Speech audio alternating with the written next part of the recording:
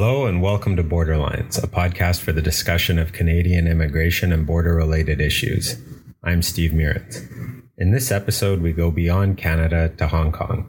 Peter was recently in Montreal, and when he was there, interviewed Robert Thibault, a Canadian human rights and immigration lawyer who was also counsel to Edward Snowden, the famous NSA whistleblower who revealed to the world exactly how much government surveillance everyone is under. Peter and Robert discuss both what it is like to practice refugee law in Hong Kong and also what exactly occurred when Mr. Thibault helped Edward Snowden in Hong Kong.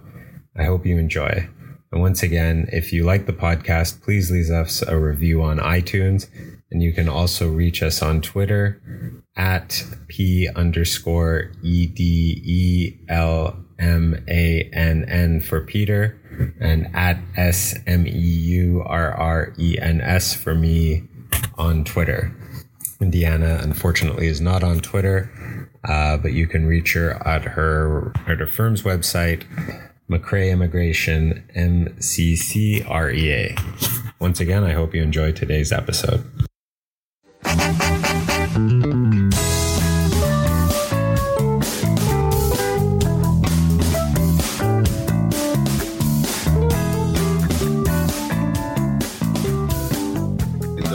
Welcome to the Borderlines podcast.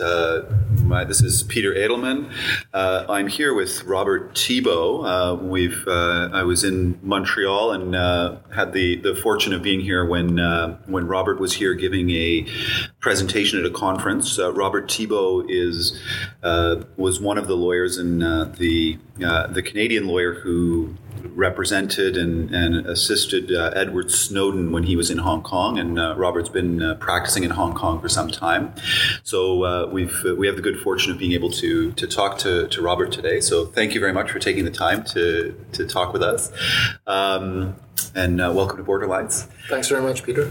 I guess I wanted to start maybe to give our listeners a bit of background about how a Canadian ends up in Hong Kong. What was your career path that led you to be in Hong Kong, and what is the kind of work that you're doing and that you were doing and that you are doing now in Hong Kong?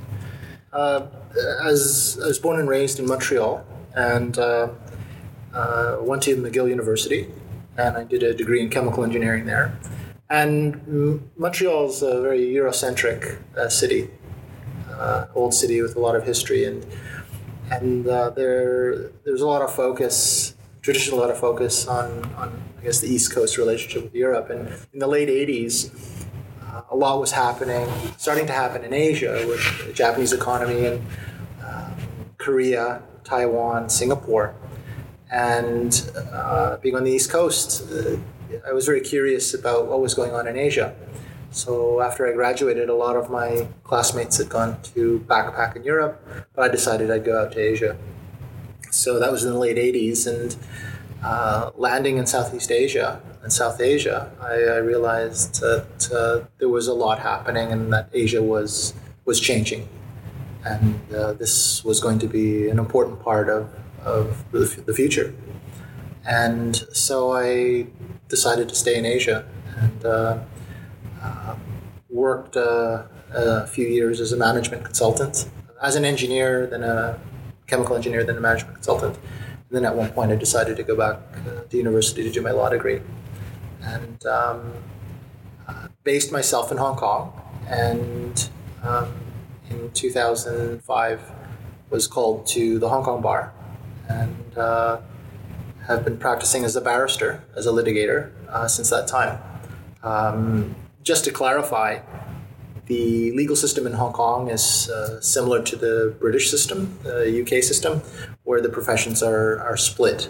They're separated, where you have barristers, members of the Hong Kong Bar Association practicing law, and then you have solicitors, members of the Law Society, who establish law firms. So I'm instructed usually by solicitors to act for the clients, the lay clients. And what kind of work have you been primarily doing, or what kind of work, what areas of law do you practice in? Okay, when I started off, and this is very common for barristers, as I was doing primarily criminal work. And we all, when you start your career as a barrister, you want to be in the courts as much as possible. You want to be, developing your skill sets and honing your skills, and examination chief, cross-examination. And so in the beginning, probably about 80% of my work was criminal, and about 20% was doing commercial corporate work. And then a part of my practice, part of my interest was in criminal proceedings, looking at the constitutional aspects of it. And so in quite a few of my cases, I was bringing constitutional challenges as part of trial work and doing appeals. I would say my strengths are more at the appellate level. I really enjoy doing appellate work. In around 2010, the end of 2009, there had previously been a few landmark judgments that had compelled the Hong Kong authorities to put in a screening system that complied with the high standards of procedural fairness, where asylum seekers in Hong Kong would be afforded publicly funded lawyers who could advise them and help them in the preparation of their cases and do the advocacy work involved in asylum claims. So from 2010 onwards, I started doing more and more work on doing originally the only basis of asylum claims in Hong Kong that the Hong Kong government would entertain were torture claims under the United Nations Convention Against Torture. But after a few years, in 2013, there was a landmark judgment that compelled the Hong Kong government to screen asylum seekers also under Article 33 of the Refugee Convention. So this area of work began displacing a lot of the criminal work I was doing. So I was focused on doing the primary first instance refugee claims, appeal board, appeals for refugee claimants, and judicial reviews in the High Court. So in terms of the claim system in Hong Kong, what is, where are the primary source countries in terms of people who are coming into Hong Kong to make refugee claims?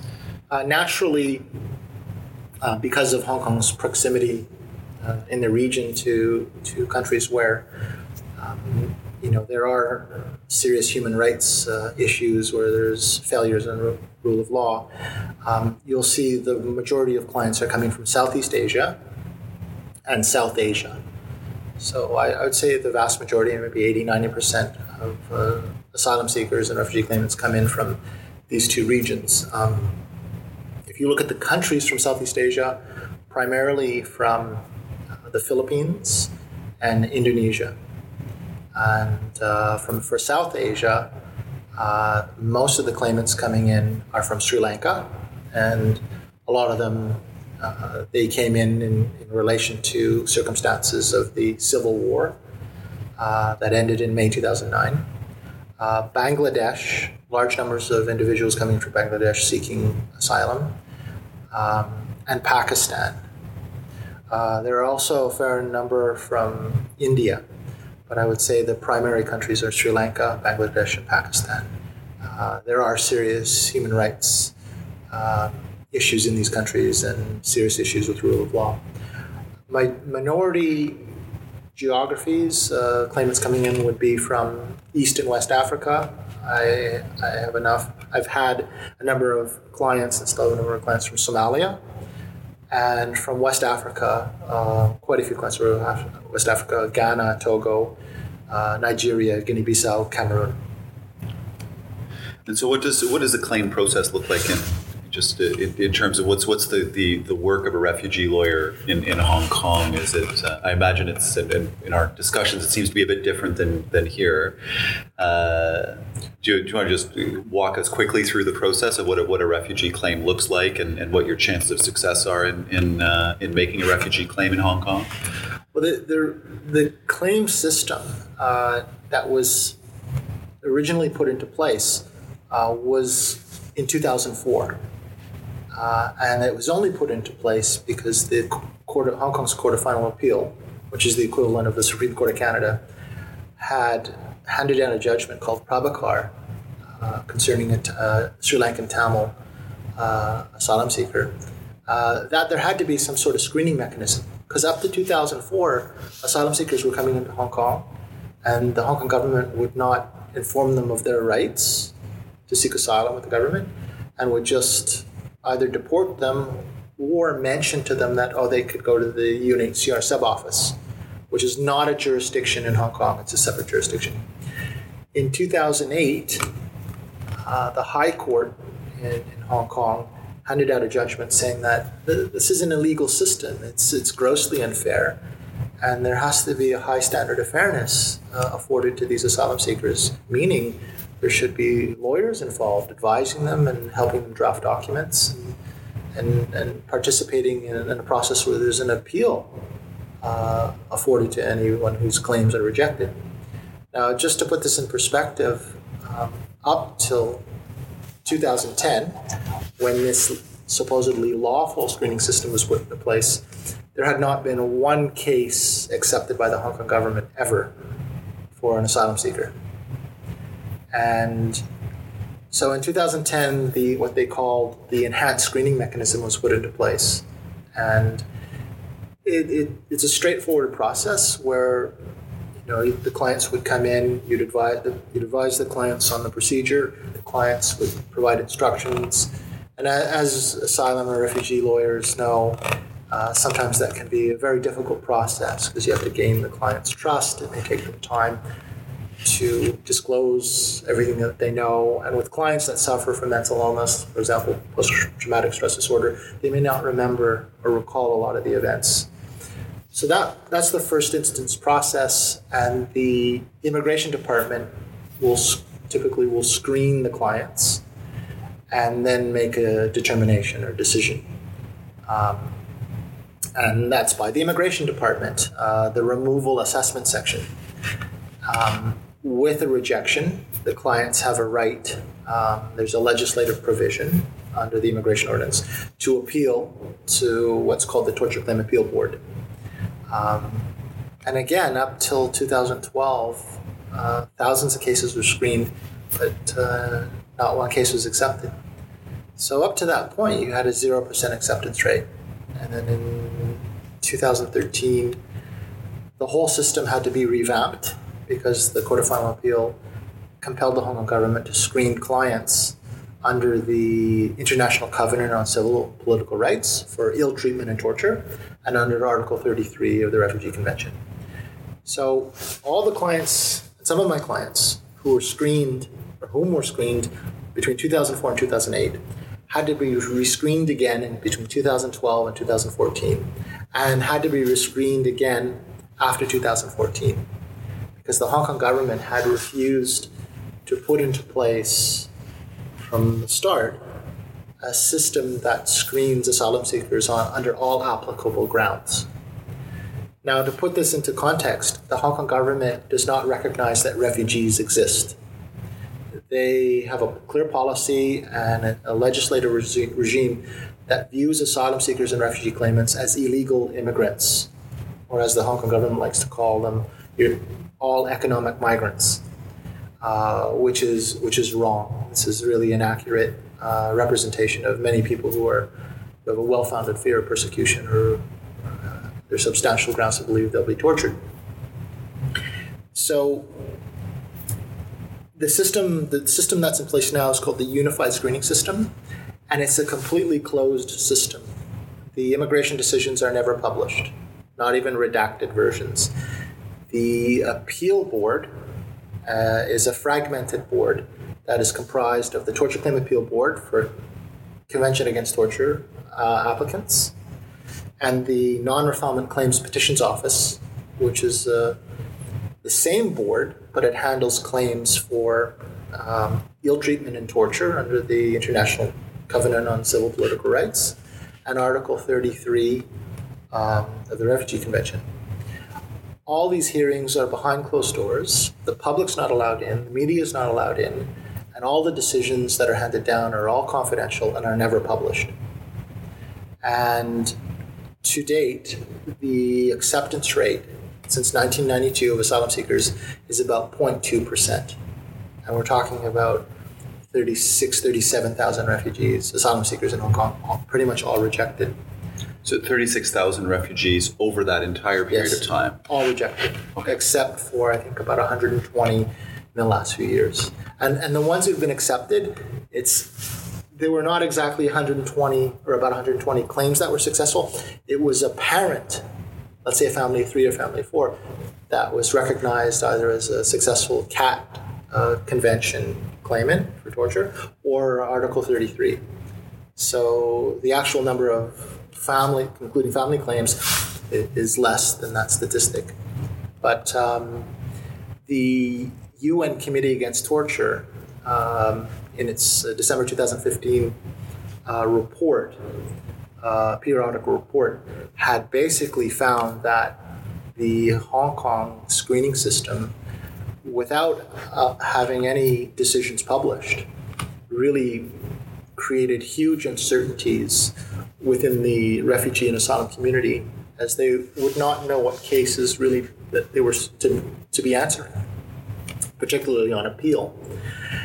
It's the closed system, in my view, also makes the whole process illegal, because under Article 10 of the Hong Kong Bill of Rights, and there's an equivalent provision under the International Covenant on Civil and Political Rights, is that it's presumptive that you have to have an open system. And the principle is that the decision makers behave better when the eyes of the public are upon them. And that's why you have open justice in Canada. You have open justice in other common law or civilian legal systems. But the authorities in Hong Kong, and mind you, this is the Immigration Department and the Security Bureau, have chosen to keep everything closed, a completely closed system. So in my view, it's an unconstitutional system. It also infringes on the freedom of expression fundamental right, in that freedom of expression is not just the fundamental right to express oneself, but it's the fundamental right to receive the information, to receive the expressions of others. So you have this completely closed system. And the UN Committee Against Torture described it in very polite words that Hong Kong, they are disturbed or concerned about the distinctively high threshold for asylum seekers to succeed in Hong Kong. So it's a very difficult system for lawyers and for the refugee community. And so what does life look like for the refugees or the asylum claimants caught up in this system in Hong Kong? Like everyday life, I understand that some of these clients are people that you would have worked with for many years, I take it. Correct. And what does life look like for this refugee community, or this community of asylum claimants in Hong Kong? It's a tragic and horrific existence for asylum seekers in Hong Kong, in that the Hong Kong government treats them as criminals. Number one, they can't even raise an asylum claim or refugee claim with the Hong Kong government unless they commit a criminal offense first. So they either have to enter illegally into Hong Kong, or they have to overstay their visa. If an asylum seeker comes into Hong Kong saying, look, I have no money, I've been tortured, I've been persecuted, I've been sexually assaulted and raped, if they go to the Hong Kong authorities and say, look, I am raising an asylum protection claim, the authorities will tell them, well, you have a valid visa and you don't have to leave the territory, so we can't help you. And this is very disturbing because you have, for example, victims of gender persecution or human trafficking who are extremely vulnerable, and they cannot get the immediate help and support that they require, and which they're entitled to. This system of being forced to break the law to raise a refugee claim basically is a tactic by the Hong Kong government to criminalize everybody and to make its argument that, oh, you're just an economic migrant coming in here illegally. And this is in contravention to the Refugee Convention. If I'm not mistaken, it's Article 34 of the Refugee Convention that says that asylum seekers, refugee claimant, has an absolute right to cross any border to secure their safety. And Article 14 of the United Nations Universal Declaration of Human Rights says that no asylum seekers should be punished for crossing a border if they do so to secure their life, their liberty, or safety. And Hong Kong completely ignores that. In fact, over the last few years, the Hong Kong government has been going back to old documents where they refer to refugee claimants and asylum seekers and redacting those and in place putting illegal immigrants. It's a very disturbing situation. Basically, it's border control and criminalization of legitimate asylum seekers. And once they're able to raise a claim, they're arrested. Most often, they're detained at the Castle Bay Immigration Center, which is basically a prison. And I've had clients from Somalia shot 3 times, journalists locked up in there and treated like criminals, when in fact they had fled for their lives. Once they're put out on recognizance and they're allowed to live in the community, they can apply for humanitarian assistance from the Social Welfare Department. The Social Welfare Department uses a contractor called International Social Services, Hong Kong, which is a branch of the Swiss headquarters. And there's a contract between the Social Welfare Department and International Social Services, but the Hong Kong government refuses to disclose that to the public. The Hong Kong government portrays the system as being there to meet the basic needs of asylum seekers. The reality is the Social Welfare Department and International Social Services do not meet the basic needs of asylum seekers. So you have individuals and families where they don't have enough food, they can't pay their rent, they can't pay electricity in full, or cooking gas. They don't have enough transport money. They don't have fees for their children to buy books or school clothing. So they're living in conditions of being destitute below the poverty line. And they're in fear constantly of being evicted.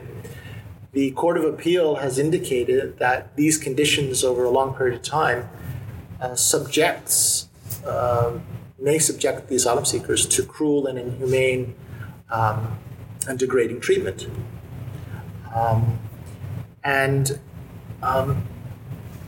You'd ask yourself, well, why don't they go and work? Well, they're not allowed to work. If they do work and they're caught working, and I've had clients who've been caught working, and they've been caught working because they don't have enough food. They can't pay their rent and they don't want to be put on the street. They don't want their children on the street. And quite often they're doing menial tasks for a pittance, for almost no money, just so they're not evicted. And the courts are heartless in Hong Kong.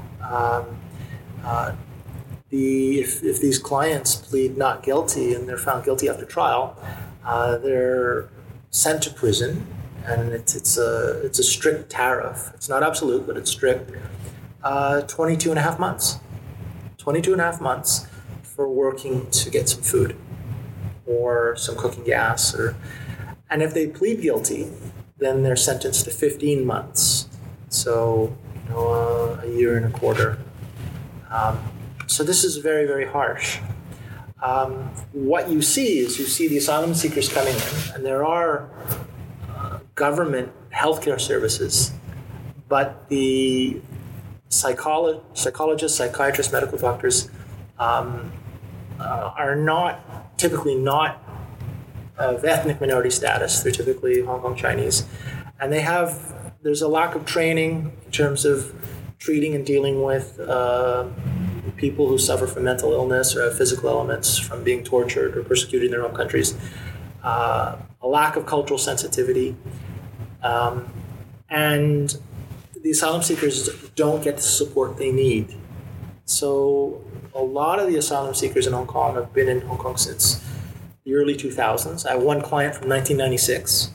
And they don't have the humanitarian support, they don't have the healthcare support. There's a lack of community support and social structure. They're discriminated institutionally and marginalized socially. And they're left in limbo. There is a phenomenon that happens to them, and it's called constructive refoulement, where after 5-10 years not being able to work, not even volunteer work, if they're caught doing volunteer for somebody, they're looking at almost 2 years prison. So they really don't have any support structure. And after 5 or 10 years, what you find is a lot of these clients, they struggle emotionally, they struggle psychologically, and they start to break down. Their ability to make rational decisions becomes compromised. And you'll see a certain number every year who decide that they'd rather risk going back home and dying there than to continue to see their mental fitness deteriorate and suffer in Hong Kong. So they break and they embark on what I would describe as risky behavior, where they make a decision, I'd rather take my risks back home, which is completely irrational. But with a screening system that's caused them to be rescreened and delayed for more than a decade for most of my clients, for them, they feel this is their only way out. The Hong Kong government will say, yeah, go back to your home country, including Somalia. I have one client who went back to Somalia. And the Hong Kong government says, we'll allow you to leave, but you have to sign a statement saying Somalia is safe. It's safe to go back there. And if you don't sign this document, we won't let you leave the jurisdiction. But the government says they won't let you leave the jurisdiction. When they leave the jurisdiction, the Hong Kong government says, you see, these are fake refugees. And so this is very, very hard on these vulnerable people who are entitled and should be afforded the protections that every asylum seeker and refugee deserves, but in Hong Kong are denied. So this is the system that you were primarily working in when you met Ed Snowden, or when you, and how did you become involved in what I imagine is not the profile of most of your claimants, or perhaps of any claimant that anybody's had. Definitely not the profile of any of my claimants. Do you want to maybe just explain how you came to become involved in a case like Mr. Snowden's? Basically, the refugee community, they were very well aware of who I was. By 2013, I was doing many, many cases. I'd also been doing cases, human rights cases, involving the transgender community, involving religious minority communities. So there was awareness of who the human rights lawyers were, who they were, and who were really fighting hard for their clients. So I was one of those lawyers that Edward Snowden was seeking out.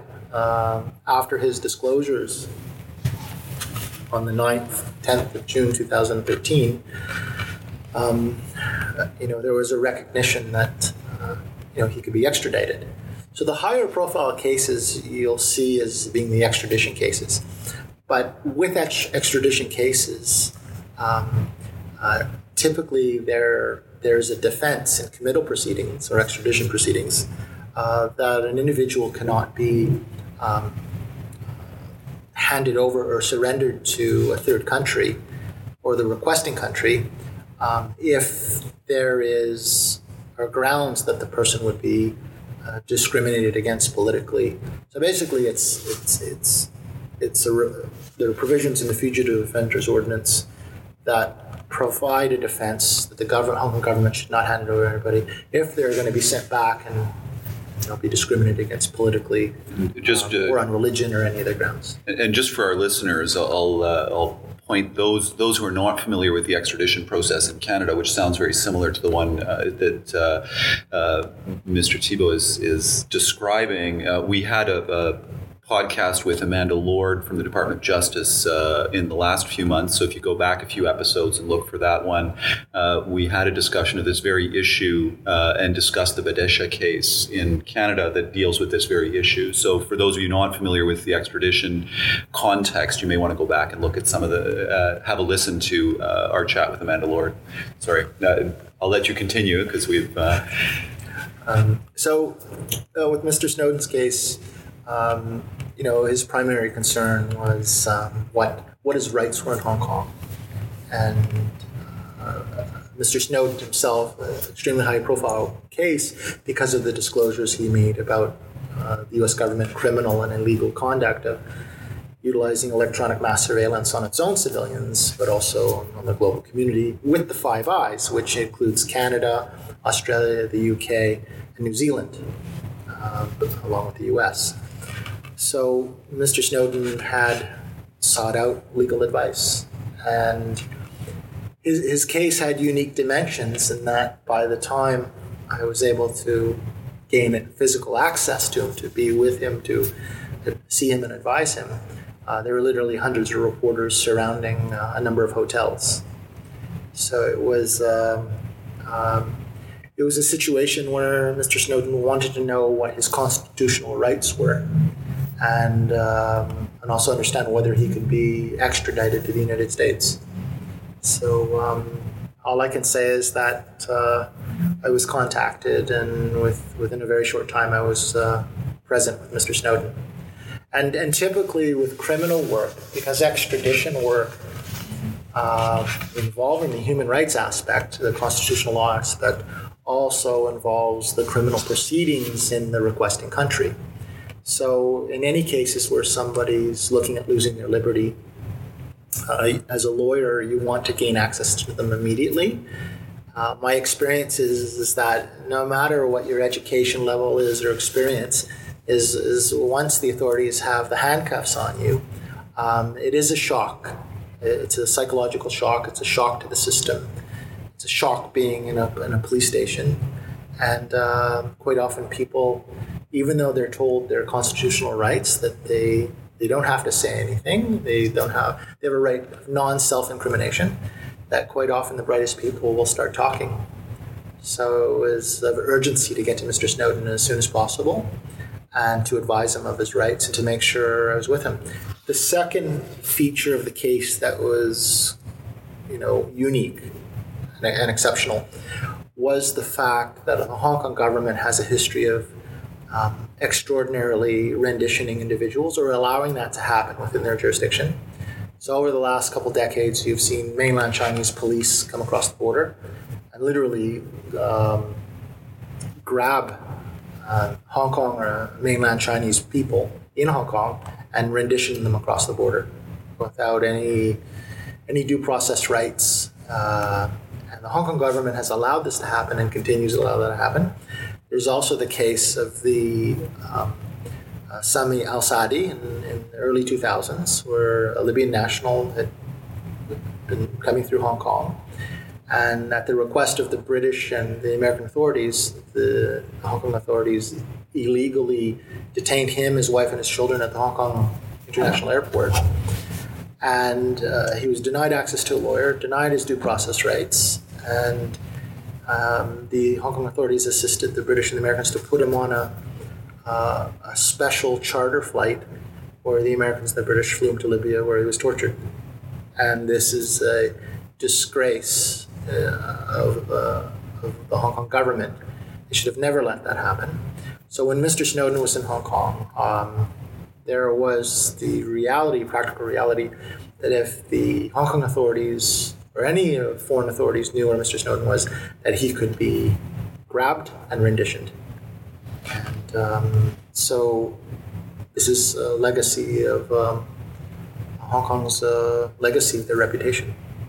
So for this case, there was a highest level of urgency to gain access to Mr. Snowden, advise him, get him to the UNHCR, and then to get him underground where he couldn't be located.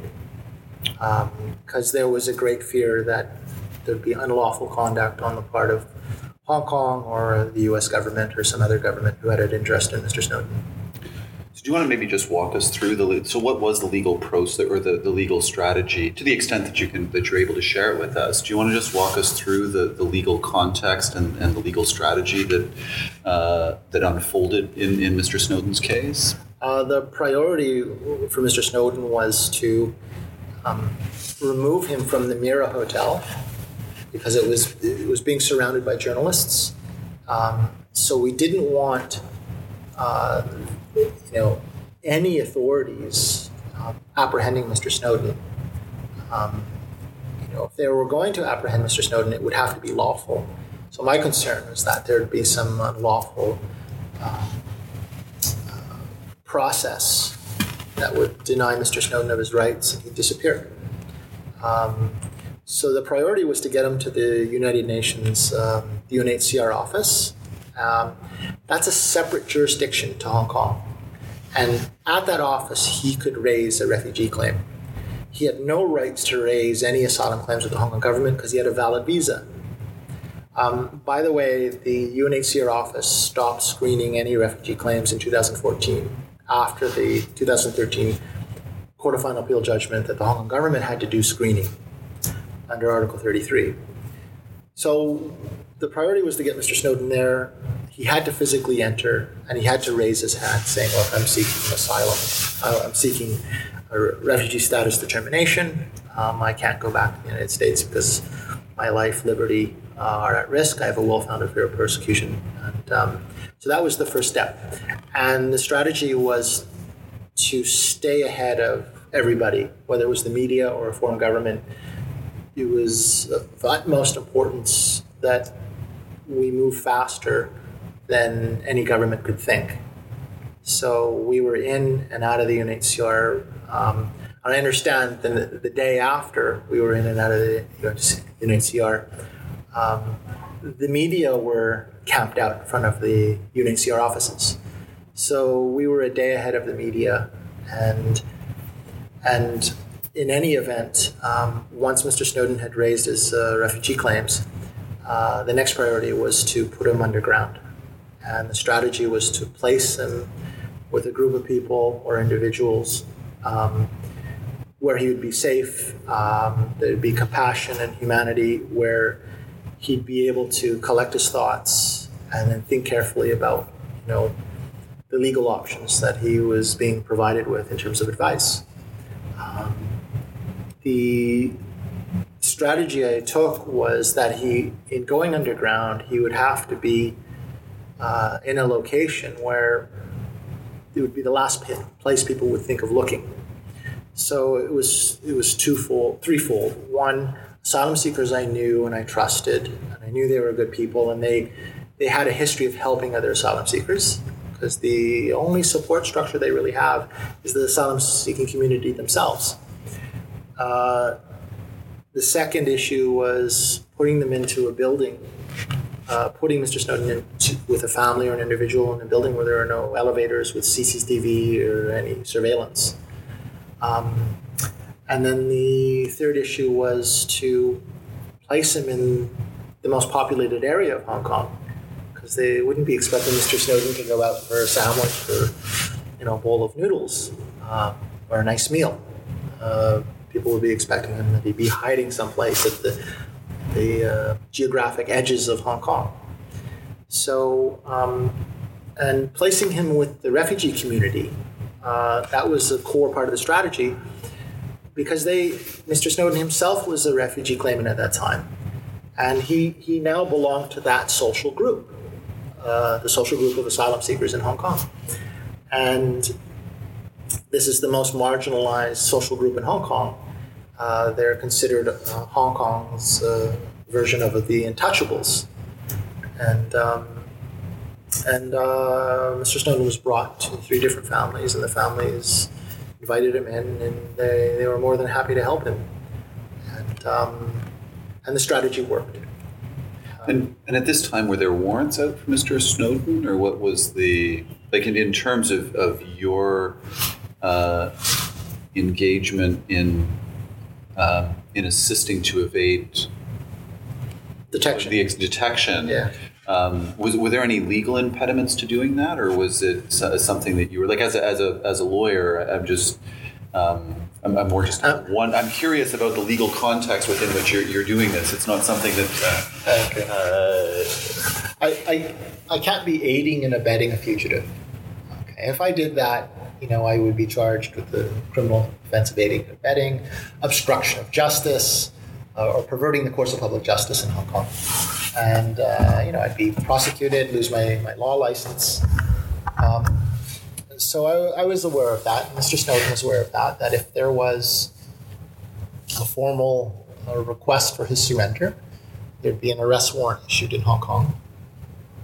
And once I'm made aware of that, or once that was made known to the public, then the refugee clients would be advised that now if you do continue to assist Mr. Snowden, that you arrested for aiding and abetting and obstruction of justice, and Mr. Snowden understood that he'd be in a situation where he'd either have to surrender himself to the Hong Kong authorities, again with counsel present, or he could make other decisions. But they would be his decisions, and I could only advise him of what I'm obliged to advise him under the law. But there was no warrant for his arrest in Hong Kong.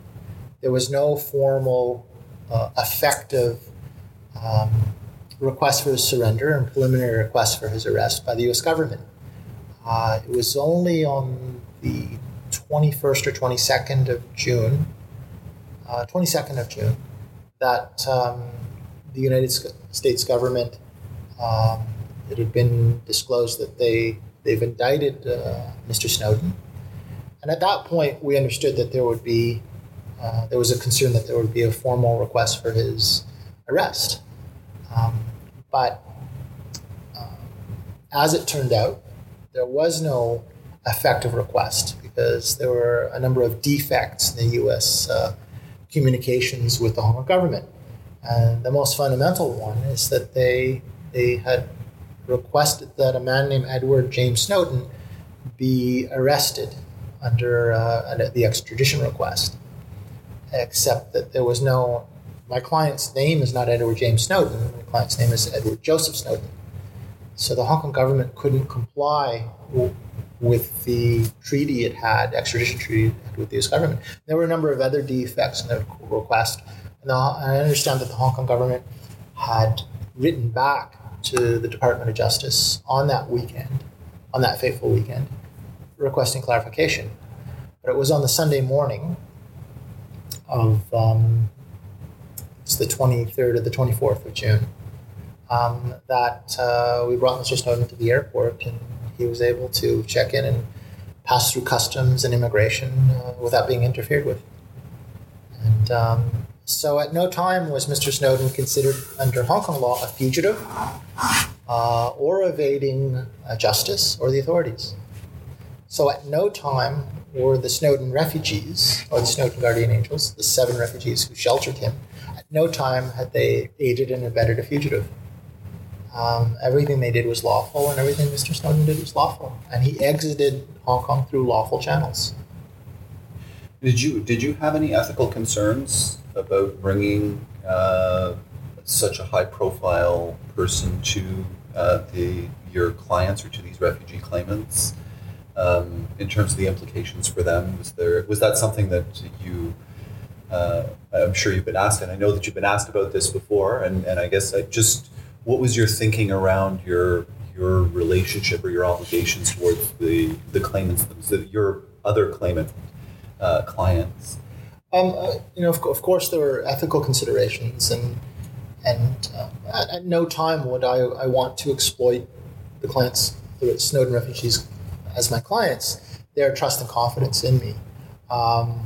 This was a completely exceptional, extraordinary set of circumstances, and Mr. Snowden pretty much had almost no options. And the circumstances that I was put in as a lawyer, I wasn't given the luxury of a few weeks to think about, Mr. Snowden's options once he went public and disclosed his identity.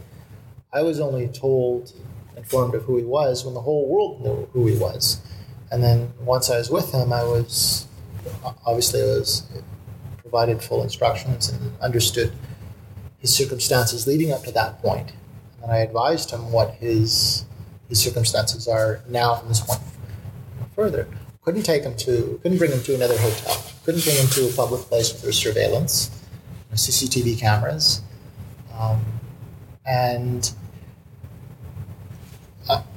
One thing I want to stress is that the way I viewed Mr. Snowden, no matter how high profile he was or his case, is that he's still a human being, and he still has these fundamental rights.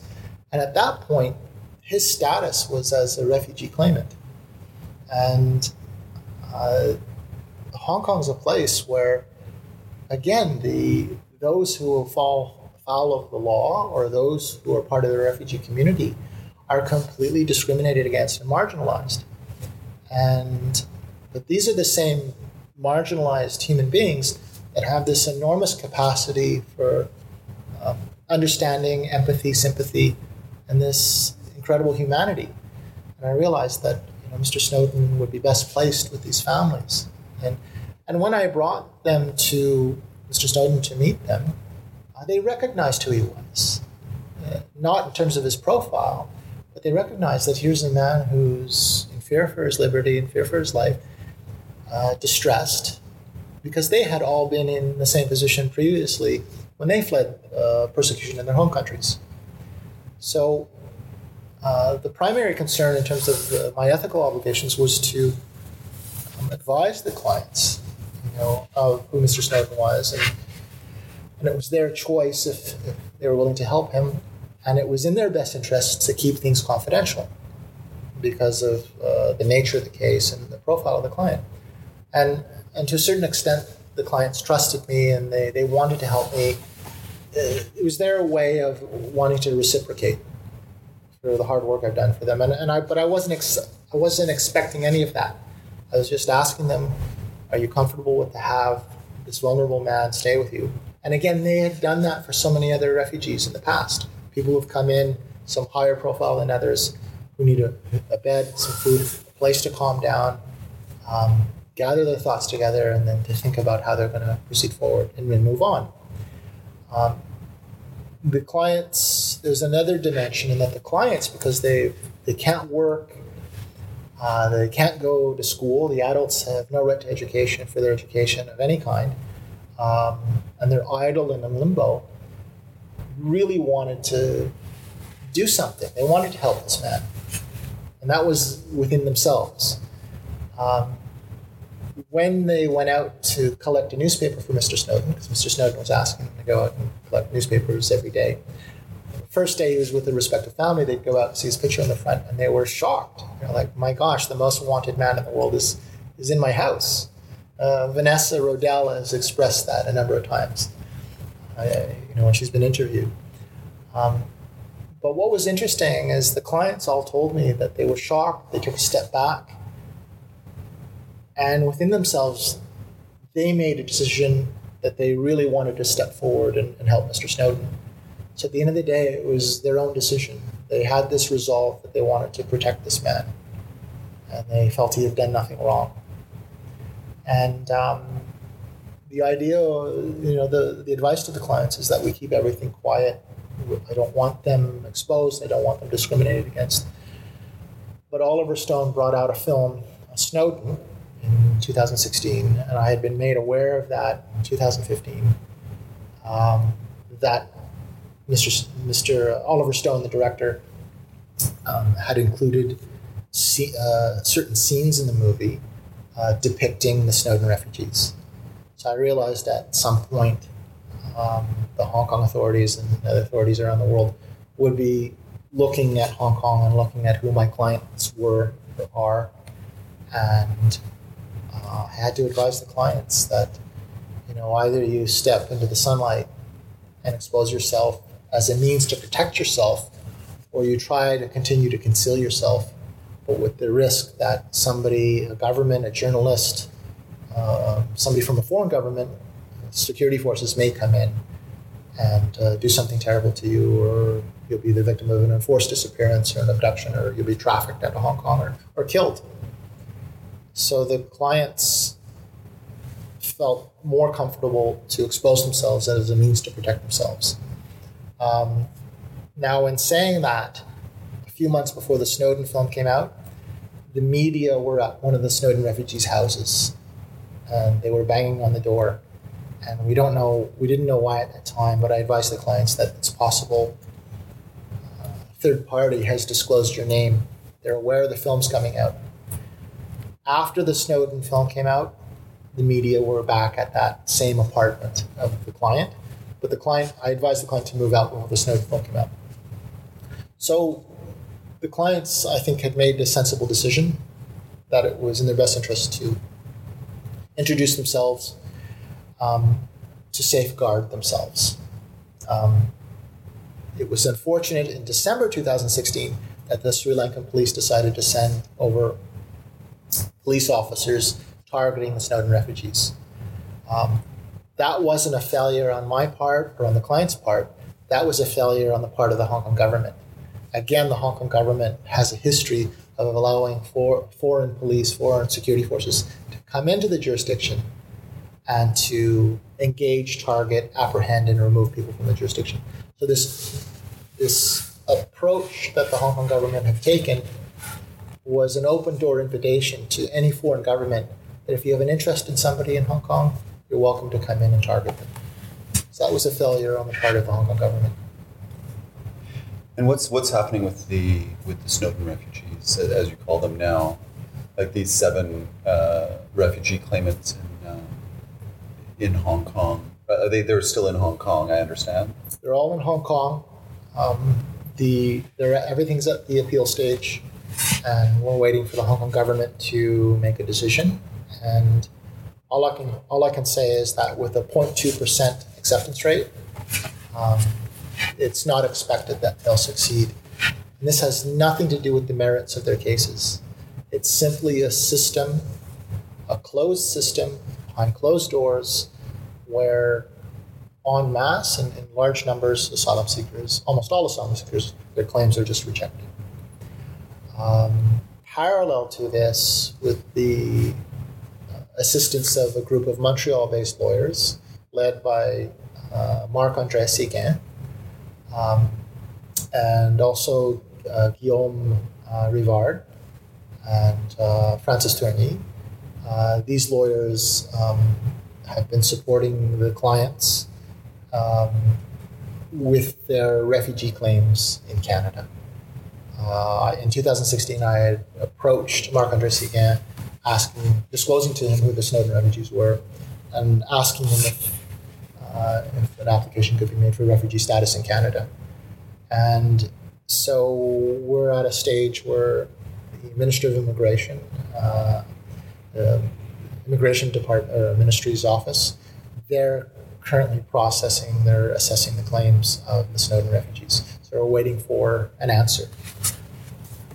The soldier, Ajit, because he's not well, he's been in Hong Kong since 2003, and he was severely tortured in Sri Lanka. Psychologically, he's not well, and he's compromised. So the Canadian lawyers made an application for a temporary resident permit, which is an emergency visa, and if granted, would allow Ajit to come to Canada and remain in Canada safely and have his refugee claims screened while he's in Canada. So we're waiting for that decision as well. What I would say is that in Hong Kong, the clients are not safe because of the failures by the Hong Kong government. The Hong Kong government stripped away all their humanitarian assistance for most of the clients because the Hong Kong government had asked about Mr. Snowden and they refused to answer. The clients have to report to the Castle Peak Bay Immigration Center, which is a de facto prison, and they're at risk of being immediately detained. They report once every 4 weeks. If they are detained, there are 3 children involved, ages 2 and 6 and 6. 2, 6, and 7, my apologies. And there's a risk that if the parents are detained, the children will be removed from their parents. So the clients are not safe in Hong Kong, and we're asking the Canadian government to make a decision on their refugee claims at the earliest time. And that's going to be that's being done through the private sponsorship program, is that right? Yeah, it's through Quebec, and within the Quebec legislative regime, it's either privately sponsored or sponsored through an NGO. And Marc-André Séguin established in late 2016 the NGO for the refugees, which is the sponsoring organization for the Snowden refugees. And their ability to actually put that into action depends on whether the Canadian government or the Hong Kong government recognizes the Snowden refugees as refugees under the UN Convention, the Refugee Convention. So we're waiting for these decisions before the refugees can actually bring them into Canada through Quebec. And for our listeners, we'll put a link for the refugees on the podcast, on the webpage for the podcast. So for those of you who are interested, I understand that there is some need for funds to assist these refugees and to support this organization. Just before I leave you, because I know that we've got other places to go. So do you want to just, what in terms of the legal process, what ended up happening with Mr. Snowden? What were the final steps, and where are things at now with him?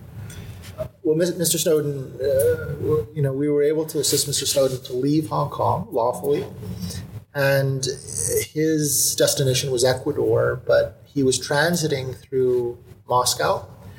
And when he was in Moscow, he no longer had a valid U.S. passport. That passport had been canceled. And Mr. Snowden was stuck in Moscow.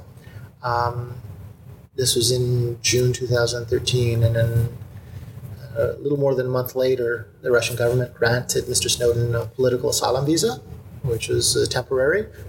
And it was about 6 months after that Mr. Snowden was granted a business residency visa, which is issued to any foreign business person, any foreigner doing business in Russia.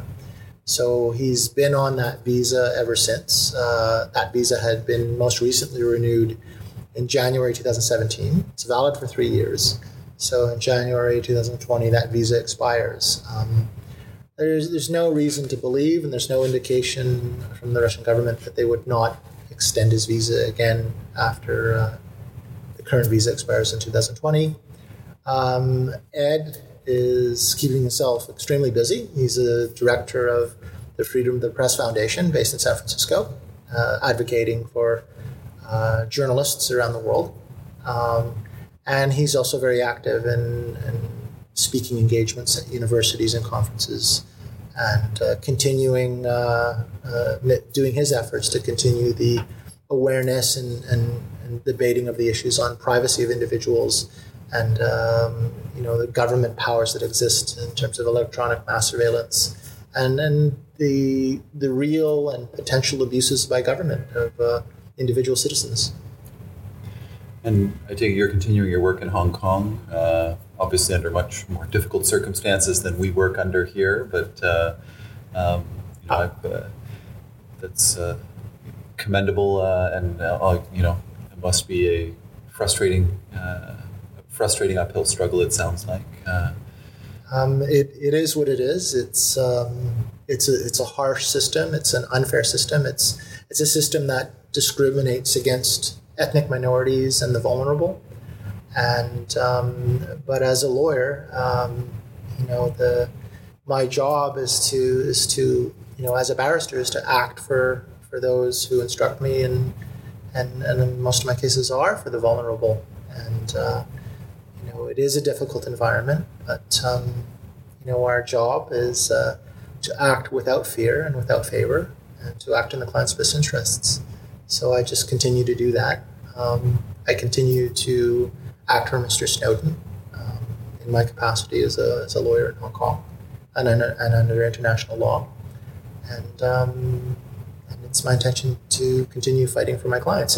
And I have another 40 odd asylum-seeking clients in Hong Kong who are not as high profile as Mr. Snowden or the Snowden refugees, but who face similar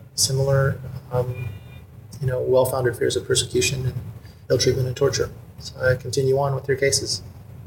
Well, thank you very much for taking the time to speak with us today, and it's definitely been a pleasure chatting with you and listening to your story. It's definitely inspiring and somewhat daunting to consider what some of the work that people do in other parts of the world. So thank you very much. Well, thank you, Peter.